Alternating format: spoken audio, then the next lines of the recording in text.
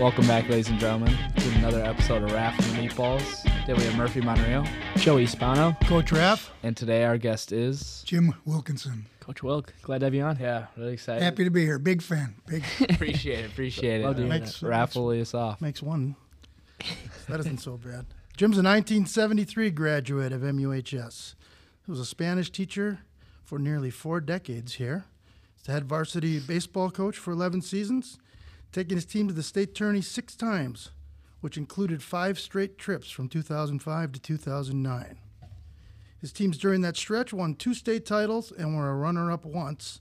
His playoff record is 44-14. He's also a member of the Marquette Hall of Fame and the Wisconsin Baseball Coaches Hall of Fame. So it's a pretty good resume. Welcome to the show, Coach. Happy to be here. What we want to do today is discuss your 3-pronged philosophy on coaching during the season that got you much of your success. And basically it was you broke the season down into 3 segments. You had a see what you got segment. You had a refine your team and work on what we termed as your potential fatal flaw for the season. And then the last thing, which I thought was most important, and you'll probably agree, hopefully. Sometimes we don't agree on things, but this one I think we will. Having the team take ownership at that end of the season. Amen. Yeah. Starting the season, I did give a lot of chances to seniors. I kind of defaulted to the seniors. I wanted to give them the first shot every year. And sometimes that didn't work out. Sometimes I had made some tough decisions, and frankly, sometimes Coach Raff, you thought I was a little too slow in that area, and generally you were right. I wanted to kind of give them the benefit of the doubt as much as I could before I made a change, and that was kind of the middle part of the season where you could tell that there's 1 or 2 things that we needed to change along the way, and that were usually difficult discussions with some guys because often they were seniors being replaced by younger guys who had demonstrated they needed to see the field. And as you said, that third part of the season is really all about the seniors, not about us at all. It's that time when seniors either decide we're going to do this or we want to do something else. And I really do think teams make decisions on that. I think they pretty much decide, okay, we're gonna come together, we're gonna make sacrifices, we're gonna go as far as we can go with this, or they say, you know what, I just don't think this is gonna be it. So now we did that in football this year. Our kids, after the Sussex-Hamilton game, our senior leadership decided that enough was enough, and they said we're gonna give this a shot, and they did make some great sacrifices. They became a team. And the seniors really did take over the team, which is what we always had hoped for when we were coaching baseball. And I think that really, it's always great to see the kids take ownership of their team. And, as we coached, you can say that at a certain point, we can only give them the knowledge we have and so much. And at that point, hopefully we give them the right knowledge, we give them the opportunity to win, and we give them the opportunity to be a good team. But they take that lesson and they carry it through. That's exactly right. I really think our job is to, in fact, teach them and then kind of let them go, kind of like a parent, teacher, where your job is to set them free in a way, to get them to buy in, and it's all their deal. It's not about us. It's about them. And sometimes they do it, and more often than not, my experience with Marquette High athletes and student athletes is that they did take on that challenge. I know Murph sometimes refers to you, Raff, as his father figure once in a while. That's not true at all. Maybe that's not. maybe that's never happened. But but Coach, I know you've spent a lot of time coaching here at Marquette, 11 seasons, and I know you were at Germantown for a little bit, but you also coached Kettle Moraine and watched all those teams out there play. So my question is, what conference do you believe has been more dominant over the last couple of years, the Classic 8 or the Greater Metro? That is a great question. The Classic 8 during summer baseball included did not include a couple of teams that are back in it, Arrowhead, Memorial. Mm-hmm. And so I'm going to have to go with the Greater Metro. Yeah. And it's not just the home field advantage here. The Greater Metro, especially during summer baseball, included Franklin and Muskego and Oak Creek, in addition to all the other powerhouses. So it was a dogfight every single game. Yeah. Classic 8 was excellent, but got to go with the Greater Metro on that one. TMC. Kind of see it as like maybe the SEC and the Big Ten kind of rivalry. Yeah, there's no losers in that battle. No. Yeah. No, we had some tough contests. I mean, in the Greater Metro, every game, like you said, if you weren't on your game, you were going to get your lunch. I remember Tosa East had that pitcher, Jeff Donovan, who ended up playing quarterback at Whitewater and winning a national title, I believe, on the football team.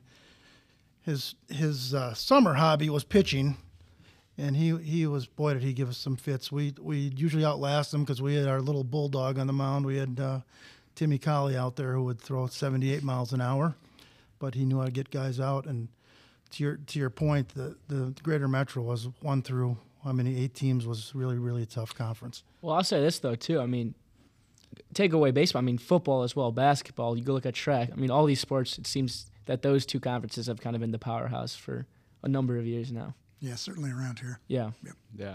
Not so much the same in hockey, though, right, Murph? Because it's kind of mixed. Isn't everybody kind of mixed together because there's not enough teams and players? There's not enough teams, so it's Brookfield's we're part combined. of the Classic 8 for hockey, Yeah. so it's all mixed. I mean, there's some good teams. You got that Brookfield squad that's a problem in that Definitely. conference this year, but we'll take care of that when the time comes. Yeah, we'll take care of it.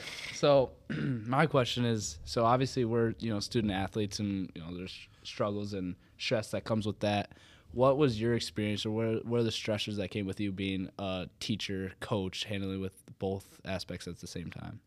Truthfully, it was not a stress at all. It was actually a kind of extension of the classroom. I loved when I was here coaching and teaching kind of the same group of people. That was, to me, the ideal, and that's always been one of Marquette High's strengths, is having plenty of teachers in the classroom also being out on the athletic field. I think that's one of the great things, and that's what many schools are missing, I think, that extension of the classroom out into that field. Yeah, and of course we have Raphael here, but we have, Coach K is our a biology and Miss teacher. Williams is my head track coach this year. Nice. Yeah. So, I mean, I think it's important because they kind of understand how challenging the school can be at points. It was very hard at Kettle Moraine initially, not teaching the kids I was coaching. Right.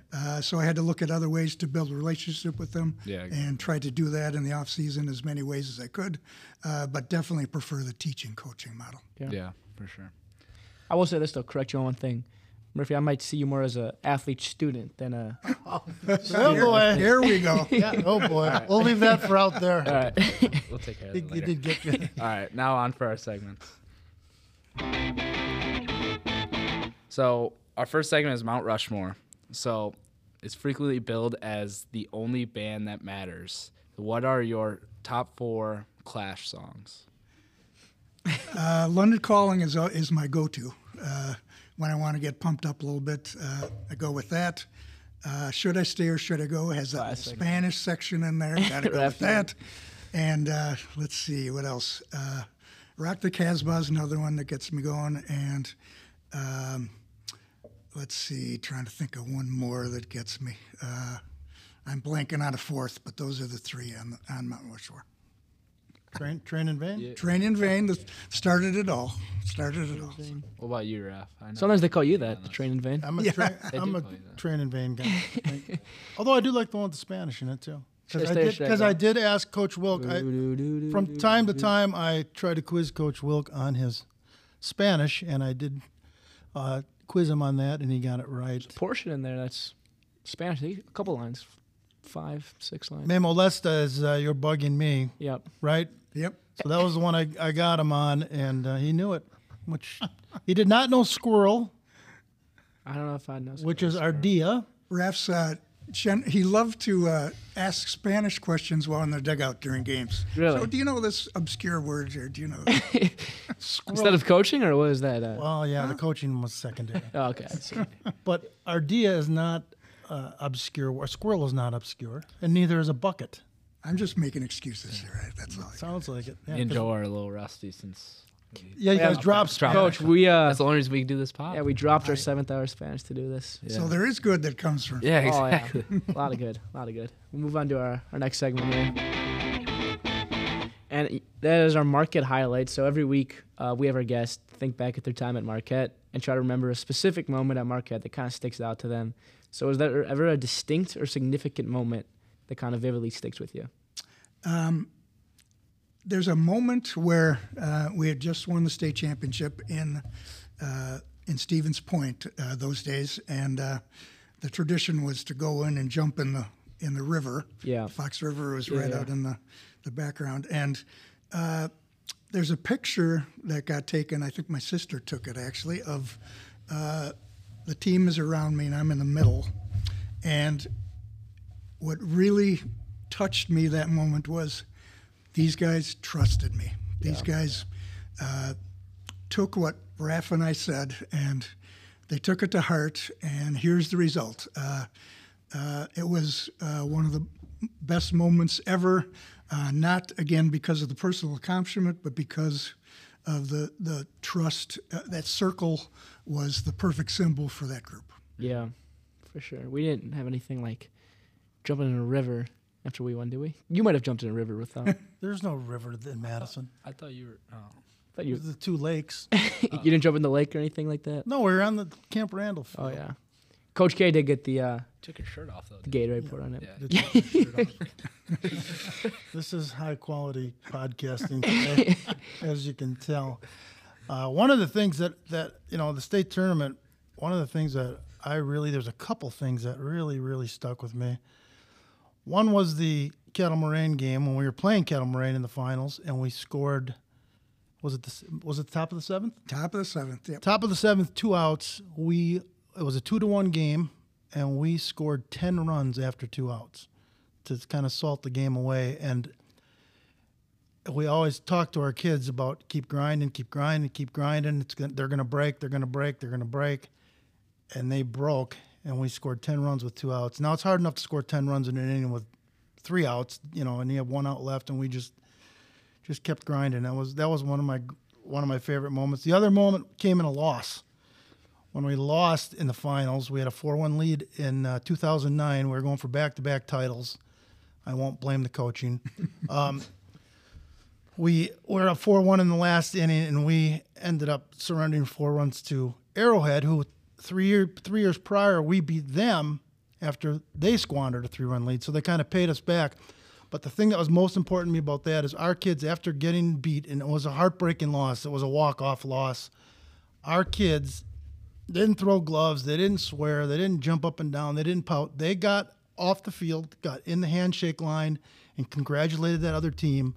And our losing pitcher was the guy who served up the last hit. He was the first guy in line. His name's Colin Wire. I want to shout out because that's important to me that he did that, and he showed that he learned more about Marquette than sports at that point. And that was really important to me that our kids showed that class after such a hard defeat. That was the same state tournament where we entered the tournament at a 16-20 record, and but we had been playing our best baseball, and we always think we have a chance. And we beat Franklin, and I forget who we beat Muskego in the semis, and the announcer announces our record as 21-20 going into the state championship game, and our team just erupted in cheers because we had clinched a 500 season. That was a tough grind during the regular season that year, but again, they put it all together, and I thought we were always playing our best baseball at the right time. Even at Kettle Moraine, we had that thing going. We started out with I think we had 7 freshmen our first year on our team, and we got our brains beat in. We went 9-20, I believe. And that may be not to brag about it because you'd never say this, but I think that was the only time you've ever had a losing record in 30-plus years of coaching was that first year at Kettle Moraine. And we went from 9-20 to our junior and senior year where we were 41-9 the last 2 years. So these kids, 14-year-old kids who were getting their brains beat in, didn't give in. They bought into the system. They trusted us, and they turned that into 41-9 and back-to-back conference titles, and we were 1 out away from going to state that last year. So these are all things that they just bring me a lot of joy when I coach with Coach Wilk. I've been, friendship is first, but when we coached together, we had a really good rapport, and we really enjoyed our time together. That's for sure. Truthfully, Coach Raff, I could not have done it without those years with you. Over 20 years together, and it's no accident that I think you joined us in 2005, and we had not won a state championship up to then, and then Raff comes in, and here we go, two for three in the next 3 years. And he comes out of the woods this year and gets us a state championship. Exactly. I think there's a common denominator. It's not a coincidence there. It's what I do. Oh, wow. It's what I do, guys. Oh, wow. Magic or something. Oh, It's wow. magic. Yeah, it's magical.